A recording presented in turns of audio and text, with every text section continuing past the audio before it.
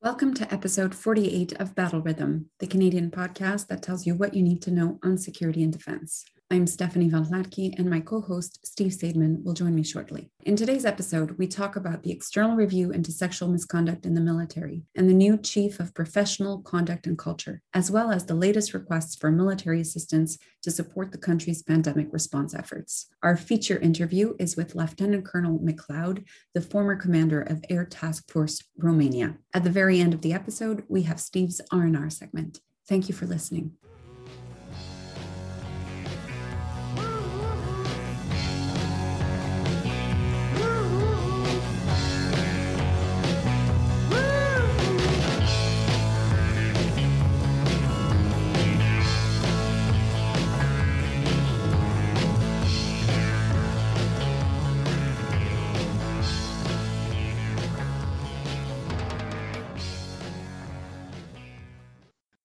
So, Stephanie, how are you doing these days?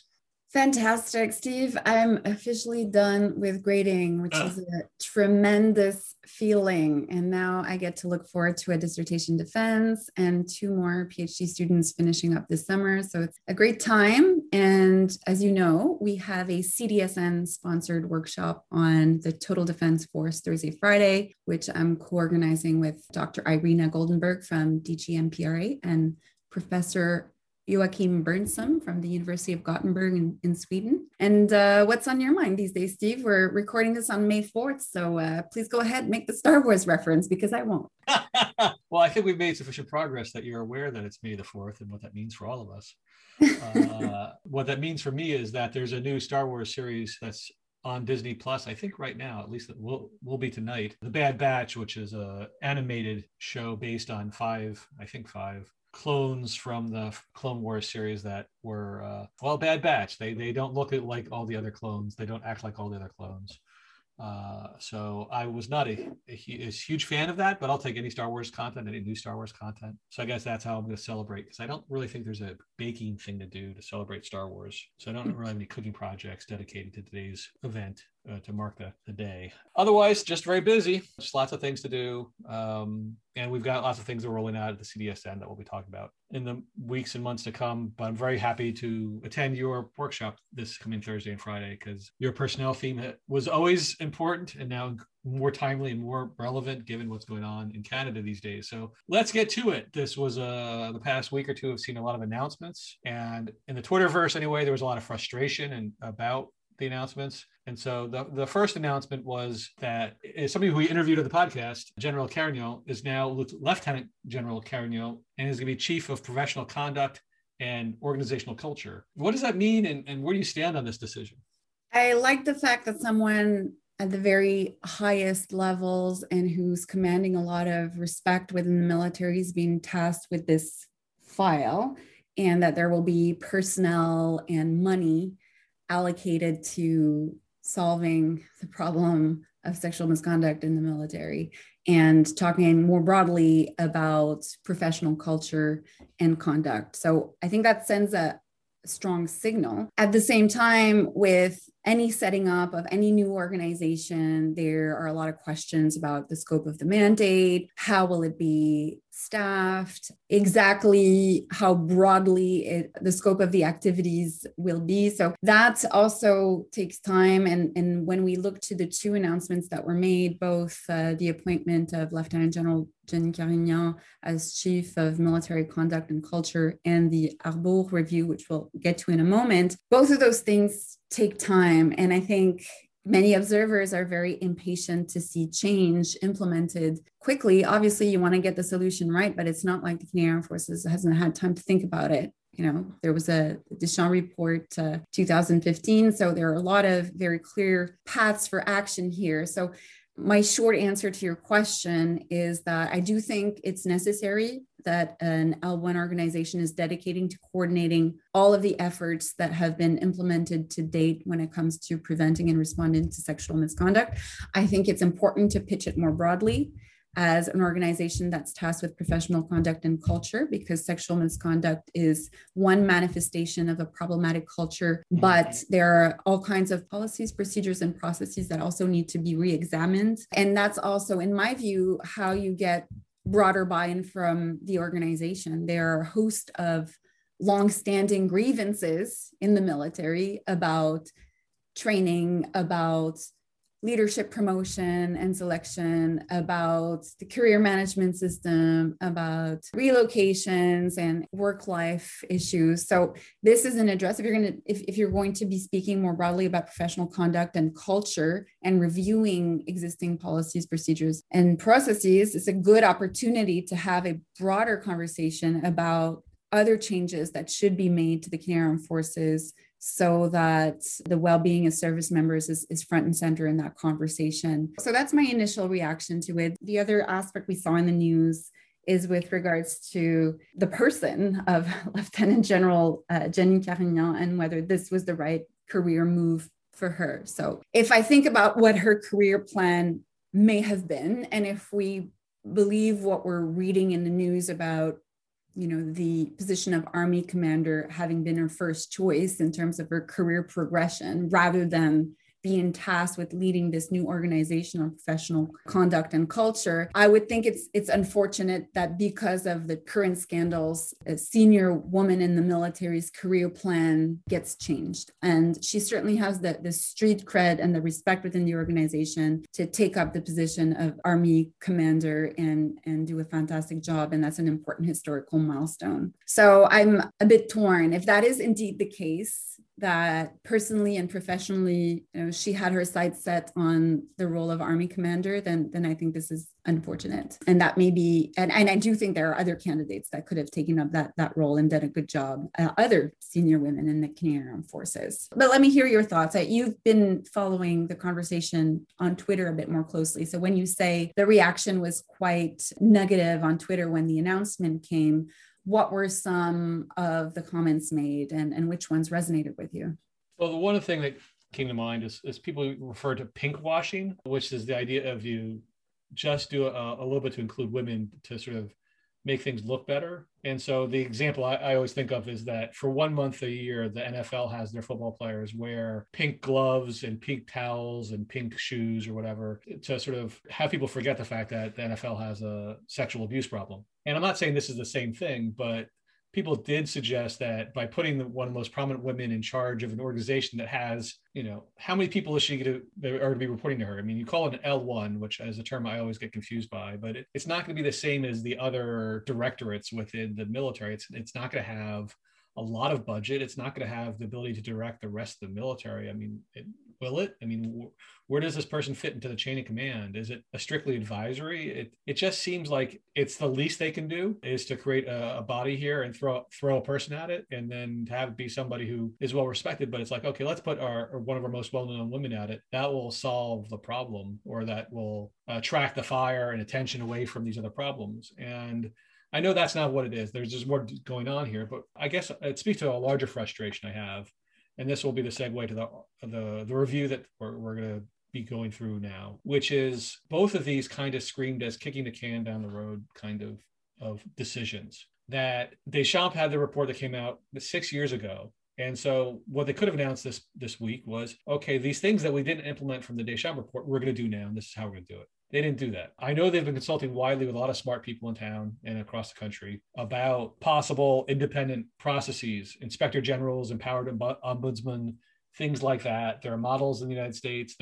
That's emerging in the United States. There are models in Europe and elsewhere. And so they could have actually made a decision. They could have said, okay, we know we have a lot of expertise in-house and out-of-house, and we've been thinking about this for the past couple months, and we're going to choose an option. Instead, they're going to defer it to a Supreme Court justice who's retired. And Arbor was involved in the defense review a couple of years ago. She's a really talented, smart woman who will provide a keen perspective on this. But then she can make recommendations that they then ignore. There's no guarantee that they're going to follow through on this. Is this all trying to push this past the next election? I just think that all of this was stuff that was the very least they could do. And it didn't really show a real commitment to doing something significant. I think they could have made decisions. One of the problems that we face right now, which we sort of alluded to, is we have this acting chief of defense staff. And what is his day job before this? It was chief of the Army, right? And so the reason why Lieutenant General Carignan can't be named Chief of the Army is because we still have an acting Chief of Defense Staff who's ordinarily the Chief of the Army. So maybe make a decision about that, and that will then clear the decks for the rest of those positions. It's kind of like what happened with the Vice Chief of Defense Staff Norman. If you can't resolve that situation, then you have a rotating position there. And so I think we're making the same mistakes all over again, and we can't make a decision. It could be right now, the chief of the Minister of Defense, well, besides resigning, that would be my first choice. The second decision he can make is Art McDonald just will not ever have the moral authority to be Chief of Defense Staff. We can investigate this all we want, but for the good of the service, he's going to have to step down. Let's appoint heir to be the Chief of Defense Staff for the next 3 years or so that he can actually have time to make these decisions and have, think of more than the next month ahead, that he can do some real planning, or if not, find somebody else to be Chief of Defense Staff. I think that is a big decision that needs to be made sooner rather than just kicking that can down the road. And as a result, they can't make these decisions. And so I found this ought to be profoundly frustrating, and I wasn't the only one online. Now, my wife reminds me that Twitter isn't real life, but my life is on Twitter. So at least these days. For the past 10, 11, 12 years now, I guess. So I guess for me, the question is where do you stand on the Arbor review part of this? Does it make sense to do another review? Can we just take the previous review and implement it? Is this just more delay?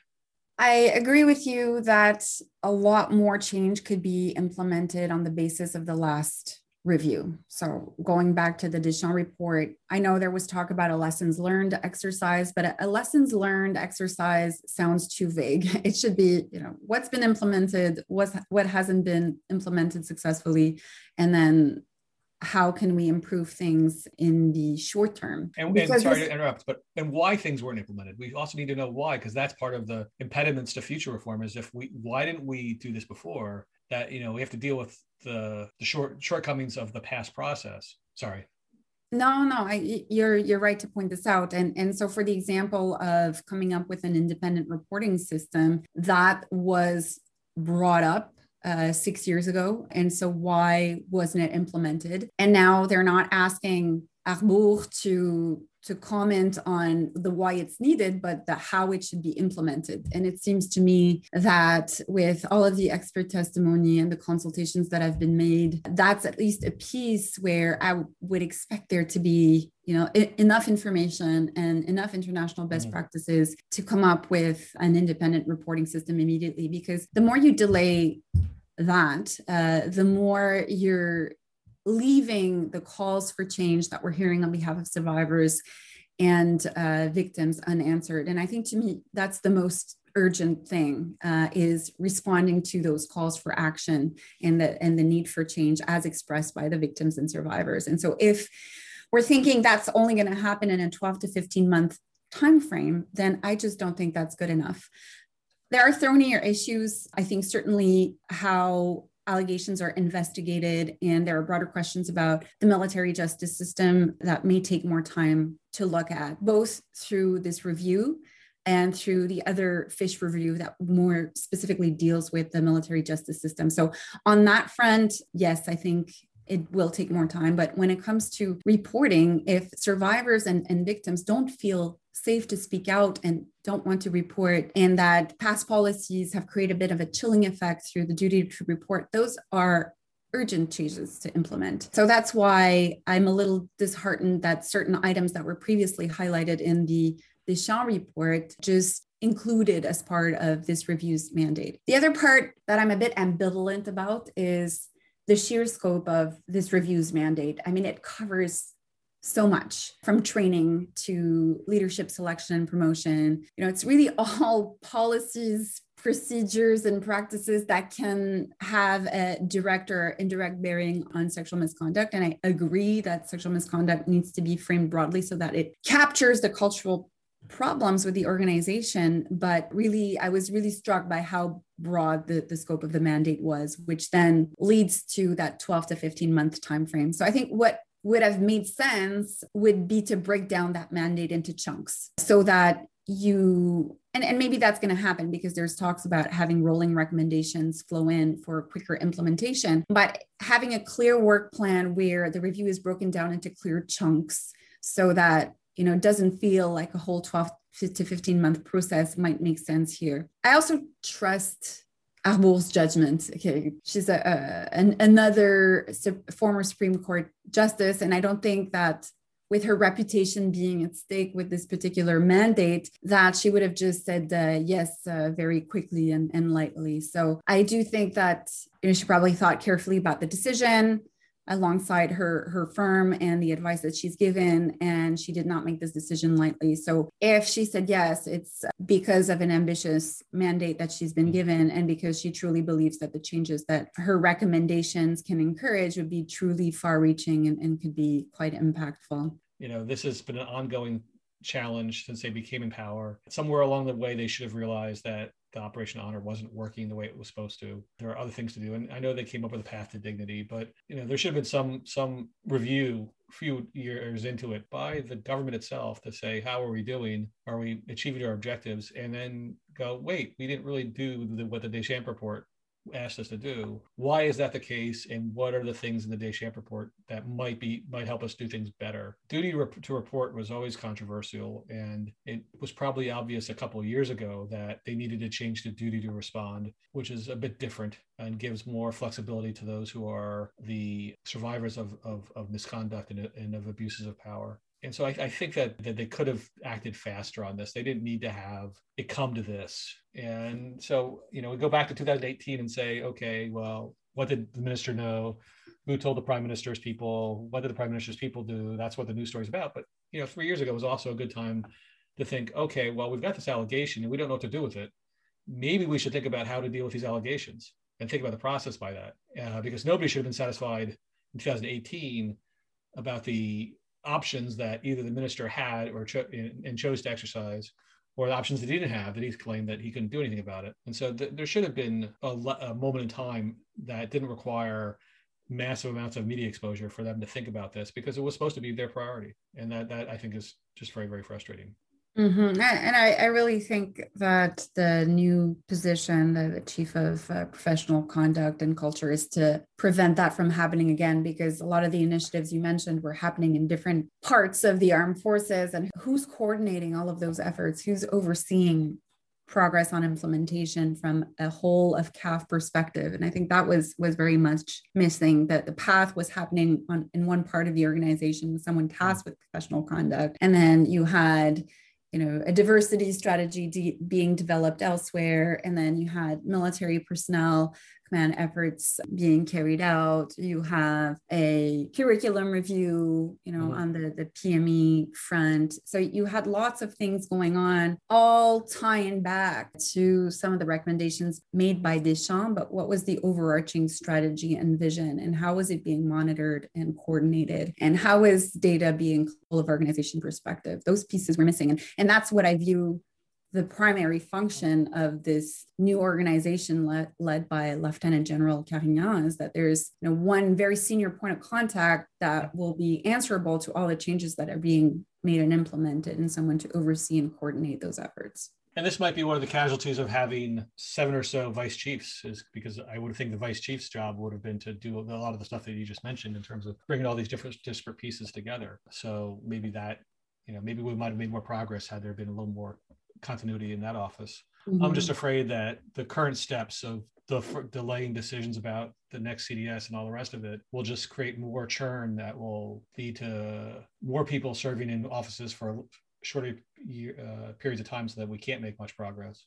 Speaking of discretion, we now have the CAF playing another role in the pandemic, that we now see Canadian Armed Forces airlifting doctors and nurses, civilian doctors and nurses, from where they're facing less pressure in the Atlantic provinces and moving them to Ontario, where the crisis is almost at its worst, although I guess Alberta is racing to get into the lead on that. And also having personnel from the CAF serve in these field hospitals and in other places, as the doctors and nurses of Ontario are stretched to exhaustion and beyond by the pandemic. We've been rarely focusing on what the Canadian Forces are doing in this pandemic. So I guess the question to you, Stephanie, is are you surprised by this? Is this appropriate? How does this fit into the larger pattern of things? Well, it's the third time around. I think that provincial requests are coming out to the Canadian Armed Forces, and every time their role shifts a little bit based on what the needs are on the ground. I definitely think the response or the requests are measured and appropriate in this case, and we're likely to see them multiply. So you mentioned Ontario. Requests have also been made out of Nova Scotia, and you're right, they're likely to occur as well in Alberta. I'm also wondering about the pace of vaccination amidst the troops, amidst the Canadian Armed Forces, because certainly, they are a priority group, and they are on standby to respond to additional requests. So that seems to me to be a challenge as well, logistically, about getting your force vaccinated so they can respond to the request at home, but also abroad. So we have seen outbreaks of COVID-19 in operations, most recently with the CAF training mission in Ukraine, which was suspended mid-April after a surge in COVID cases. And we saw previous examples of soldiers being infected with COVID-19 in Latvia. I also think about this broader issue of vaccinating military personnel. And certainly that presents unique challenges when they're already deployed abroad. They weren't seen as necessarily a priority for vaccination when they were on deployment, but now suspending missions is the cost of not doing so. So no one likes to be sitting still. You're away from your family to carry out a mission and you're sitting on a base because of COVID, and that's got to be frustrating. And certainly we heard a little bit about that in your feature interview with the commander of the Canadian contingent to the NATO air policing mission. Am I getting this right, Steve? That's right. The feature interview was with Lieutenant Colonel McCleod, who was the commander of the Air Task Force in Romania last fall and winter, from I guess September to December. And so one of the things we did talk about was how the pandemic affected their operations.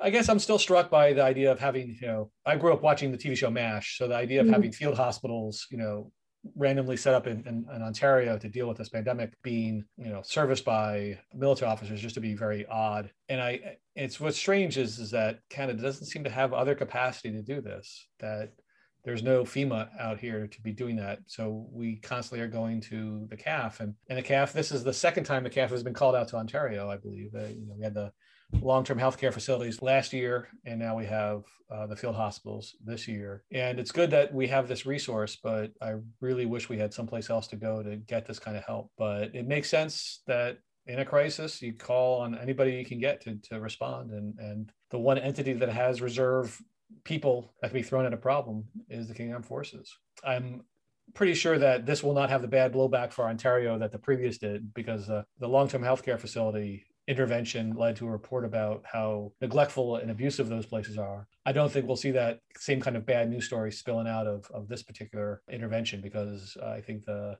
civilian doctors and nurses have been doing their damnedest over the past year, and they're just at their limits. So I think that it makes sense.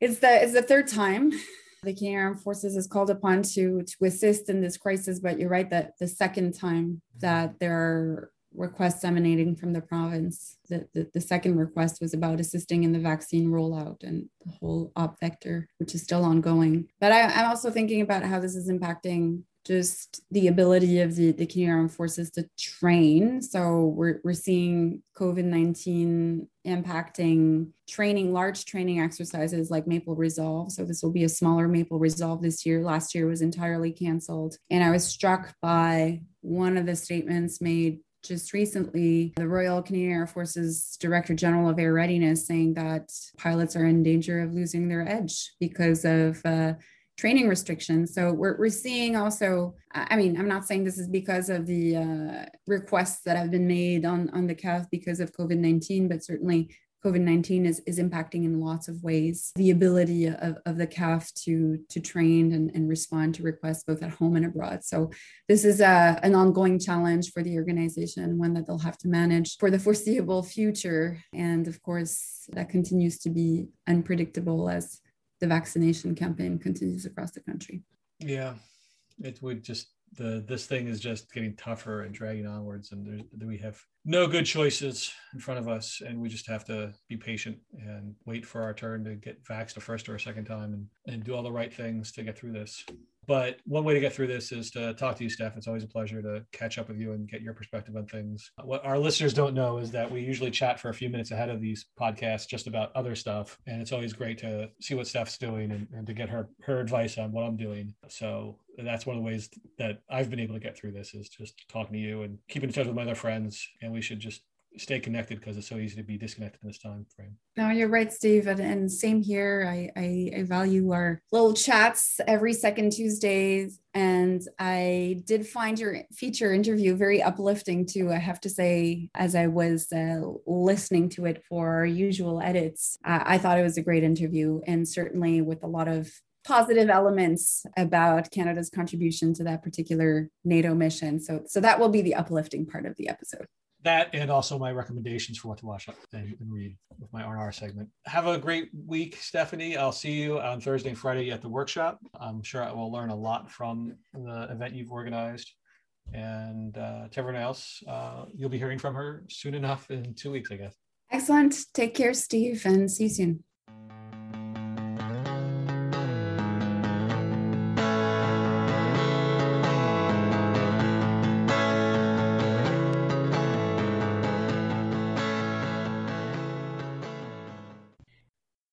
We'd like to welcome Lieutenant Colonel David McCleod of the Royal Canadian Air Force to Battle Rhythm. Good afternoon, David. Good afternoon. Thanks for having me on the podcast. My pleasure. We wanted to talk to you in part because you were the commander of the Canadian mission to Romania this past year, and we've been sending a rotation of CF-18s to Romania for several years now. Could you explain what this mission is and why are we doing this? Yeah, so the Air Task Force Romania is part of Operation Reassurance, and that's Canada's contribution to NATO assurance measures, all a result of the 2014 annexation of Crimea and buildup of forces in the conflict in Ukraine. So what we're doing with the Air Task Force in Romania is NATO enhanced air policing. So what that means is we go and support air defense missions for various NATO countries. Some of them have air forces or fighter forces that can provide that quick reaction alert capability that we're looking to give. And some of them don't. So for example, Iceland has a standing NATO air policing mission. They don't have any fighter jets for their defense force. In the case of Romania, they do have fighters. They fly the MiG-21. They also now have F-16s that they've purchased and they're bringing online. They're initially operational capable, but not fully operationally capable yet, not declared at least. So what we're doing there is augmenting their capability to patrol NATO's flank, if you will, over the Black Sea. So we get set up there for a 4-month rotation. And we've been going back for the same time frame for 5 years now, doing the September to December slot. When you say that you're helping guard NATO's flank, I guess that means that you're intercepting Russian aircraft? We do. And it's important to note it's a peacetime mission as well. So it's not part of necessarily crisis response, and it's not part of the wartime mission for NATO. It is a peacetime mission. And what happens is that the sovereign airspace of Romania out over the Black Sea follows the standard international law of 12 nautical miles. But the Romanian controlled airspace, much like with Canada, the United States, and many other countries around the world, extends much farther than that into international airspace and over international waters. But we in NATO, we treat that as basically like an air defense identification zone, if you will, kind of like what we do in North America, again, with the United States and Canada. We have ADIZs or air defense identification zones off the coast, where basically we're saying to the international community, hey, if you fly in here without talking to us or without a flight plan, we reserve the right to go and send our aircraft up to intercept you and verify friend or foe, whether you have hostile intent and whatnot. So we basically fulfill that same role, but now on behalf of NATO member countries. So often we colloquially interpose, NATO sovereignty, which isn't technically a thing, but protecting the sovereignty of NATO airspace. But we also have to make sure we don't confuse that with the international airspace that's out over the Black Sea or out over the oceans that other countries can and do fly through. So often what happens is Russian Federation aircraft will fly through that international chunk of airspace that's controlled by Romania or other countries, but they won't file a flight plan and they won't be talking to air traffic control. And so that then triggers a military response on the NATO side. And when we're holding alert duty, then they'll scramble our jets. We'll go up, conduct an intercept through the control of the NATO CAOC and Control and Reporting Center. We'll identify their aircraft and usually escort it for a period of time, take some pictures, and then we'll return to base after that. Does the original Top Gun movie accurately describe this process?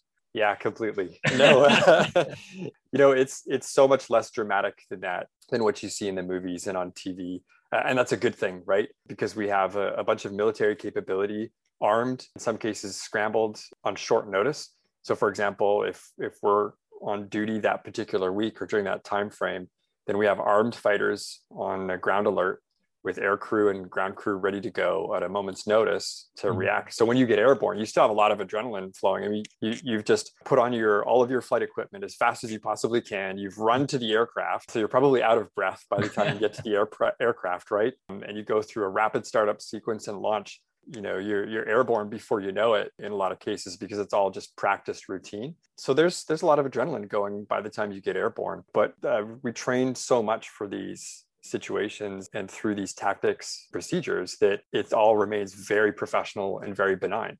And it really supports that aspect of it being a peacetime mission as well. So we certainly in our interactions and in our missions just saw professional activity every time we were going airborne. And what I mean by that is, if we go up and intercept an aircraft, we're not expecting it to maneuver wildly or aggressively, and they don't. They're flying fairly steady and calm and controlled through the airspace. So we do the same thing. We come up and we intercept them, nice, calm and steady, take some pictures. Usually you're close enough that you can wave and they wave back, or vice versa. There's a certain mutual professional respect that exists there, I think. So it's nice to see that it's all very safe.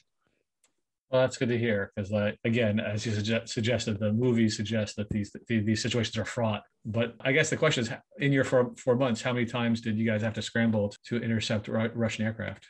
So we scrambled, I would say, around half a dozen times.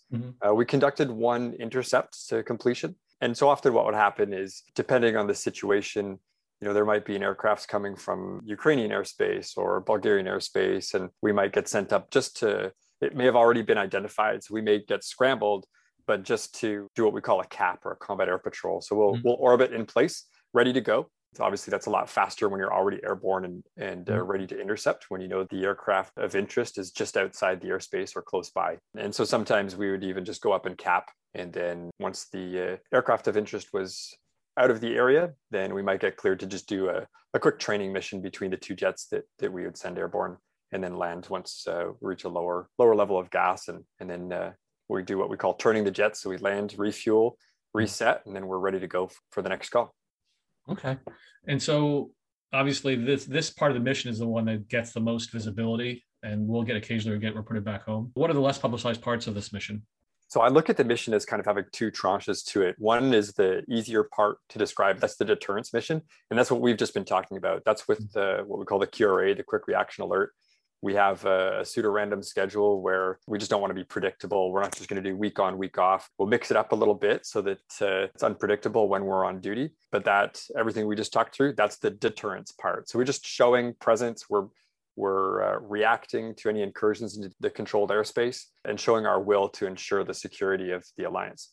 The assurance part is a little bit more complex. And there we sort of delve into you could go down the road of talking about defense diplomacy if you wanted to. We really focus on the terminology of building partner capacity. So on some CAF missions, that's very formalized through global affairs. There's money for infrastructure development and engagement, professional military education reform, and things like that. I think Op Unifier in the Ukraine is a really good example of a mission that has a really building partner capacity focus. Within a NATO member country, it's going to be a little bit different, because obviously to become a NATO member, Romania had to meet certain reform requirements within their country writ large, but also within their military. So here we focus on taking our knowledge and capabilities, and we try and hand down or pass off what we can to help increase our NATO allies' ability to, in this case, do the air defense mission. So earlier I mentioned their F-16s. I've been fortunate enough to go to Romania a number of times. I was with one of the original groups in 2014 when we deployed. I've been back to do an exercise in 2016, and then this air policing mission this time. So I've seen them go from just having the MiG-21 to just getting the F-16. Now they've been operating the F-16 for a few years. So each time we come back, we're able to engage with the Romanian Air Force and pass on some of our experience and knowledge, for example, in this case, on how to tactically employ 4 ships, so groups of 4 F-16s instead of the basic element of 2 F-16s. So we take our senior weapons instructors, we integrate them with their squadrons a little bit, pass on some of that knowledge. We also do it at the local level with the firefighters, the security forces at the base, just handing off tricks of the trade and getting that good collaboration and integration that I think is so important to NATO's success writ large. It's all about how the alliance works together and supports each other. So that's the part that changes every time. One of the bigger examples of that building partner capacity and engagement is this past rotation we exercised within Bulgarian airspace with the Bulgarian Air Force, the US Air Force, Romanians, and ourselves as part of mini scenarios that we were flying from an air defense standpoint. So, and again, we build on that every year that we go back. We try and make that just a little bit bigger, a little bit better. We get their joint terminal air controllers involved in training as well. So that's the guys in the movie that you see on the ground with the radio calling in the airstrikes. And we rehearse that with them, both what we call dry. So we do dry attacks where we're not actually dropping weapons. And then we'll do live close air support as well, where we brought a bunch of concrete weapons. So inert bombs, laser guided, GPS guided bombs, 20 millimeter ammunition for the gun and the aircraft. And we spent a period in October where we brought over some Canadian joint terminal air controllers. They integrated with some Romanian Army controllers as well. And we spent a week doing day and night close air support with them. So it's good for our Army controllers. They get to reset their currency and do some training in a completely new environment for them. And it also gives them different exposure. The F-18 is a very capable CAS platform, the MiG-21 not so much. And I couldn't say how much they're doing CAS with the F-16 right now. So all those little things really just help to boost the capabilities and provide good training opportunities for the Romanians while we're there. I guess it was a little more complicated this time around with COVID. How did COVID change your battle rhythm? How you did this stuff? How do you train with these folks? It's one thing to be in separate cockpits, but you're mentioning stuff that was going on the ground. So how does it work in a COVID environment? Well, even the airborne training relies very heavily on face-to-face engagement traditionally. And so obviously we had to curtail a lot of that. It also meant that some of the activities that we would have done in the past, for example, previous rotations have actually flown some of the jets up to Latvia to do close air support with the Enhanced Forward Presence Brigade up there that has a very strong Canadian component and leadership. We weren't able to do that this year because we determined that some of those farther afield efforts for building partner capacity and alliance engagement were just a bridge too far and too risky in the COVID environment. Talk about going as far as Latvia, you have the risk of aircraft having an airborne malfunction. They have to divert maybe somewhere along the way, or they get stuck up in Latvia, or the possibilities are almost endless on things that can go a little bit sideways that you then have to react to. So we kept that focus. We did a lot more via telephone, video conferencing where we could, where we might have done some training with, for example, with the Romanian F-16 pilots as a whole squadron. Then instead, we sent our 2 senior most flight instructors, and we sent them along to do some integration with a very small group of their pilots. So that kind of a teach the teacher kind of idea, so that they can then go spread that knowledge within there. On the base itself, we had some pretty strict COVID protocols. So everything that we're doing here in Canada, mask wearing, 2 meter separation, reducing group size, we had that baked into the plan from the beginning. And we started planning the mission back in January of 2020. But obviously come March, we had enough lead time to adjust how we were going to deploy and incorporate all of those measures and make room for the unknowns as well, right? So that we'd have enough flexibility to keep getting the mission done at a low risk to the force. So sometimes that meant that we were able to do those face-to-face engagements with the MiG-21 pilots indoors with proper precautions. There were times when the COVID incidence rate in Romania was just too high in the November, December timeframe that stopped, and it was all virtual engagement or just slowing down and taking things at a slower pace so we could keep doing some of that training, but in a way that was safe for everybody. Yeah, I was just thinking that compared to Army training, and at least when when you're in the skies, you're flying in separate aircraft, so that the social distancing is not a problem up in the skies. And then I guess what you could be doing is a lot of your training could be down on the tarmac where you're talking to people outside, and that's less risky than having 300 infantry troops inside of a lecture hall. So, I mean, you could still engage with the Romanians. You just had to be a little more careful about how you communicated. Absolutely. Yeah. If you're inside of 2 meters airborne, then you probably have a different problem on your hands, unfortunately. But joking aside, though, you're absolutely correct. It is a smaller training audience for sure. Instead of some 300 odd infantry soldiers, to support 4 to 6 CF-18s, you've got a contingent of 140, 150 people. Mm-hmm. So you haven't even reached that same size just to support getting those aircraft airborne. Mm-hmm. And often we were only sending 2 aircraft airborne at a time, and that's just a resource management piece, so that we make sure that we're not burning through our resources faster than we can be resupplied while we're there. And so I guess this means that for this particular tour, you didn't leave base at all. For the most part. So that was actually one of the tough things to manage, if you will. I don't know if manage is quite the best word, but we'll stick with it for now. We went in with the starting philosophy that everyone would be restricted to base for the beginning, until we had a really good sense of what the situation was on base, what measures were in place, and what the situation was like in the local area. So previous rotations have been able to take some R&R time on the weekends when they're not in the QRA, go and see Bran Castle or Dracula's Castle, neat tourist attraction to be able to go see. But I mean, that's a 5-hour drive away, 6-hour drive away, depending on traffic and stuff. So clearly way too risky to do that kind of local cultural engagement. But through September and into October, the COVID situation was actually on a continuously improving trend in Romania. So by early October, we were confident that we had the right connections locally to understand the situation and a good sense of where the risks lay. So we could let people off the base, at least in the immediate area around the base. So we're not in Constanța proper. It's in a town called Mihail which is about 20, 30 minutes north of Constanța. Small town, maybe 10 to 20,000 people max. And, but a few nice little restaurants just outside of the base that people could go and at least experience a little bit of the Romanian culture and food and de-stress a little bit. We can probably talk about that a little bit more in a bit here as well. So it allowed people that sense to sort of set work aside, shift gears in their mind a little bit and relax away from the in-your-face military aspect of the deployment, which was otherwise there all the time. Now, obviously, when you go on a deployment like in Afghanistan or in Iraq or Kuwait, I mean, you are basically limited to the base anyway. So the difference here being that going into a mission in mainland Europe, you're not really expecting to be limited to the base. You're expecting things to be a little bit more relaxed because the threat should be lower. So that was took a little bit of work with folks just to remind them that, yes, we are in mainland Europe. It is a safe place to be, except that COVID. So that lasted for, I'd say, about 3.5 weeks.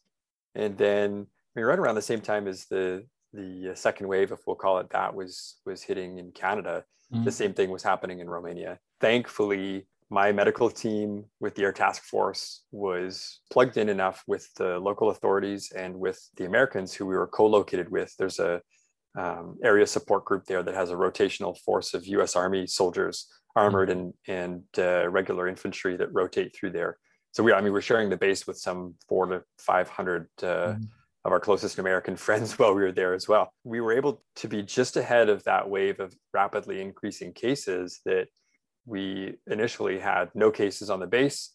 We were able to shut things down, keep people restricted to base, and keep relative safety. Unfortunately, that didn't last too long because a lot of the services on base are contracted, as well. So the dining facility, the gym facilities, morale and welfare facilities, a little coffee shop on base for us to use, little post exchange or PX shop at. These are all staffed by local Romanians. So these people are all going home at night and interacting in the local community. I mean, they're trying to stay as safe as they can. But when the numbers were getting up and there were some days where daily case numbers of new cases in Romania were over 10,000 new cases a day for the country. So it got really quite serious. We ended up getting some cases on the base. So we started shutting down base services from the American support side. They were shutting down various things, started with the gym, the shop shut down, and we shut down the dining facility for about a week. So I think most of our troops would probably characterize that as one of the lower points of the deployment. So were there any other surprises besides the COVID experience? Because you'd been to Romania before. So was this pretty much the same thing, or was it really just the COVID thing that was different? Or was there anything else that happened that sort of was new to you in your Romanian experiences? COVID was the biggest piece. The other piece that was new for me was the level at which we were working to increase our involvement with the Bulgarian Air Force. Mm-hmm. That was a new aspect to the mission. It's important to note that just how small the airspace is there. I mean, to put it in perspective, our training areas here north of Bagotville, which are smaller than the training areas north of the base in Cold Lake in Alberta, our training areas here are still bigger, probably twofold, than the chunk of airspace that we're patrolling off the coast of Romania. So that's a significantly different size airspace to be operating in. And things can change there so rapidly that we're trying to work agreements that allow us to be able to move back and forth between Bulgarian airspace or Bulgarian controlled airspace and the Romanian controlled airspace, just to make things a little bit smoother from an operations standpoint. That was a really interesting opportunity to be involved in those discussions. And that's where you actually see the nuts and bolts of the alliance at work, where each country has their sovereign interests, obviously. NATO, as a military side of the NATO organization, wants to try and come up with the best command and control relationship that'll allow us to meet the military goals of the alliance, all while respecting these sovereign interests and goals of each member nation. So we were there as either observers or just advisors as the current air policing nation to discussions between Romania and Bulgaria. Really appreciative that both those nations and those air forces allowed us to participate in that way so that we could provide that perspective and expertise, but also really, really interesting and eye-opening to just see that diplomacy and that interaction at work. And I guess one of the big differences between your previous tours in Romania and Eastern Europe is this time you were the commanding officer. So did that lead to sort of seeing things from a different perspective, or were you just too busy in the day-to-day to actually think about the fact that, you're seeing things from a slightly more operational or strategic perspective? There were days that were a little bit too busy, but I hadn't really thought about it ahead of time, but that I would chalk that up to having done a couple of years of staff college and really starting to take an interest in the international relations piece and the policy piece as I got to the lieutenant colonel rank level. So as a captain and as a major, I was focused on flying, right? And that's where my captains and my majors need to be focused. My majors need to understand what's happening at the lieutenant colonel and higher level so they know how that's going to affect them and what they're doing at the tactical level. But I need my captains focused on flying and being the best fighter pilots that they can be while they grow their military knowledge in the background. So for me, it was eye-opening just how much engagement there is. I had engagements with the chief of the Romanian Air Force, the chief of the Bulgarian Air Force, the NATO CAOC commander, as well as the Romanian deputy chief of the Air Force and Air Operations Center commander. So these are all general officer level engagements that in my mind ahead of the mission, I'd see them a little bit at the beginning and a little bit at the end, right? There's some constant engagement that goes as a part of this, because as the commander, you're also the ambassador, if you will. I mean, obviously Canada has an ambassador to Romania, and I don't mean to take that role by any stretch of the imagination, but for the RCAF and for the CAF, we become the largest contingent representative in Romania, and that has an impact as well. And you're also the guy who carries the red card in case if somebody asks you to do something. You're the one who's supposed to say yes or no, right? Yeah, effectively. But the working relationship is such that you rarely have to throw your weight around, if you will. Working with the Romanians is an absolute pleasure. They're very professional, very proud nation, really professional force. They're used to supporting these air policing detachments now. The deputy base commander has been there for quite a while, through a couple of base commanders, I think, by this point. And so he is in fine sync with our needs from the RCAF perspective and how we like to operate. And we talked a lot, especially in this environment, we talked a lot about how do we protect our people? How do we protect the force? How do we keep everyone healthy in an environment that's rife with disinformation, in an environment with competing interests and maybe priorities in some cases? As the air policing detachment, we have our own priorities. The American forces there have their mission set and their priorities. The Romanians are trying not trying. I mean, they are effectively brokering between different groups, and it's not a small feat. Is there anything that you learned in your time in Romania that you're going to take to your next assignment? Things that you might not have learned otherwise? I think relearned is probably a good description for just relearning how resilient our folks can be in the face of adversity, and when tasked to do a job and when we have a mission to do, the just sheer willpower and dedication to get that mission done, despite many risks and many uncertainties.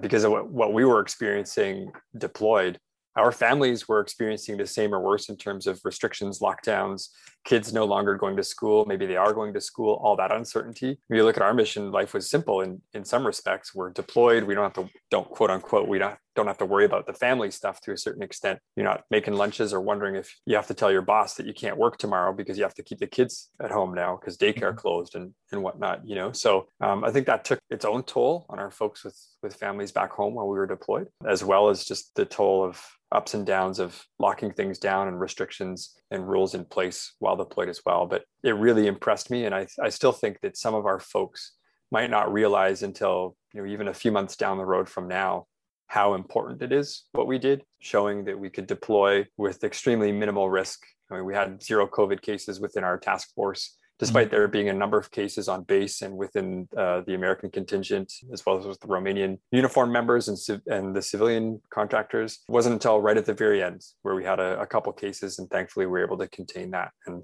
I'm really proud of them, and I really hope they're proud of themselves too. It's really great to be able to work through all of those challenges and still get the job done. And I guess since this is the fourth or fifth rotation through, and probably the second or third of your unit, do you have to continue to explain to the Romanians what an alouette is and what a threat it is to trying to pluck your adversary? Well, it's a little easier for us with 433 Squadron Le Typique because our mascot's the porcupine, but so they get that one a little bit easier. Our motto is "Qui siffle typique." So what does that mean? I'm sorry, my French is not very good. No worries. Loosely translated, that means basically if you come after us, you're going to get stuck. Okay. So hence the natural defenses of the porcupine. We even had a few that were living in the bushes and trees around our ops center, which was kind of cool. So they were unofficial mascots, I think, of the squadron deployed. And you're now the CEO of the squadron based in Bagotville. Do you know what your next job is? I do not know what my next job is yet. No, I have one more year to go in this job. And, right now our focus here on the base is just on making sure that we are able to train effectively and safely in the COVID environment and still conduct our NORAD mission. Between the two squadrons here in Bagotville, 425 and 433 Squadron, we have a long and storied history of being able to work together and combine our resources where needed to get the mission done. And that's one of the awesome things that we're doing right now is we're working closely together to sync up our resources so that even with restrictions in crew size and gathering and what have you to protect all of our people from the coronavirus, we're still able to get the jets out there on the line and do the critical training that we need to get our fighter pilots ready for the next deployment, whether that's air policing again in the future. I think it's a Cold Lake squadron that's going to deploy to Romania this summer for the next detachment, or whatever the next mission may hold. Well, that's great. And I guess as the CEO of the squadron, you still get to fly a fair amount. I get to fly. I also have to do all the paperwork. So I fly less than my majors, but I still get to fly once or twice a week, keep my skills sharp and improving as well, which is really important. And it definitely takes the edge off all the paperwork side of the job as well. Well, I wish I could fly. This is grading season, and so it's all paperwork now for the next month or so. And no, I can't jump in a plane anytime too soon. Really glad to have you talk to us, Lieutenant Colonel McCleod. Good luck managing your squadron in these difficult times. I wish you luck in the next patrol and the next job. Awesome. Well, thank you very much. Thanks again for having me on the podcast today. It's an absolute pleasure. Thanks again.